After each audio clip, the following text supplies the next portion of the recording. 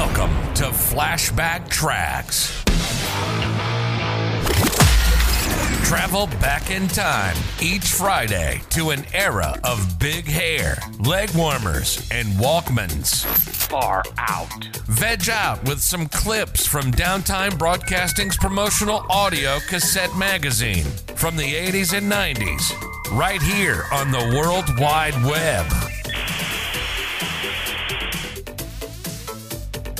The number of shopping centers continues to grow as a healthy economy spurs construction. Retail sales is a highly competitive arena and becoming more so each year. The next time you talk to a prospect in a retail store or a shopping mall promotion manager, keep this bit of information in mind. There are nearly 14 square feet of retail space in shopping malls for every single citizen in the U.S. That includes toddlers and centenarians.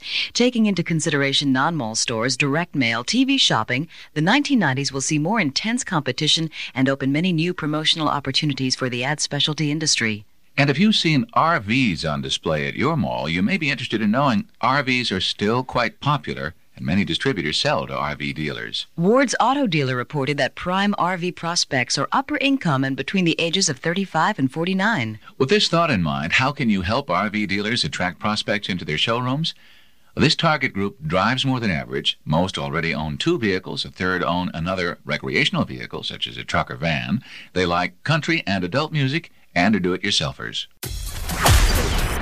Travel back in time with us next Friday as we share more clips from the 80s and 90s on another rad episode of Flashback Tracks, exclusively on Promo Corner.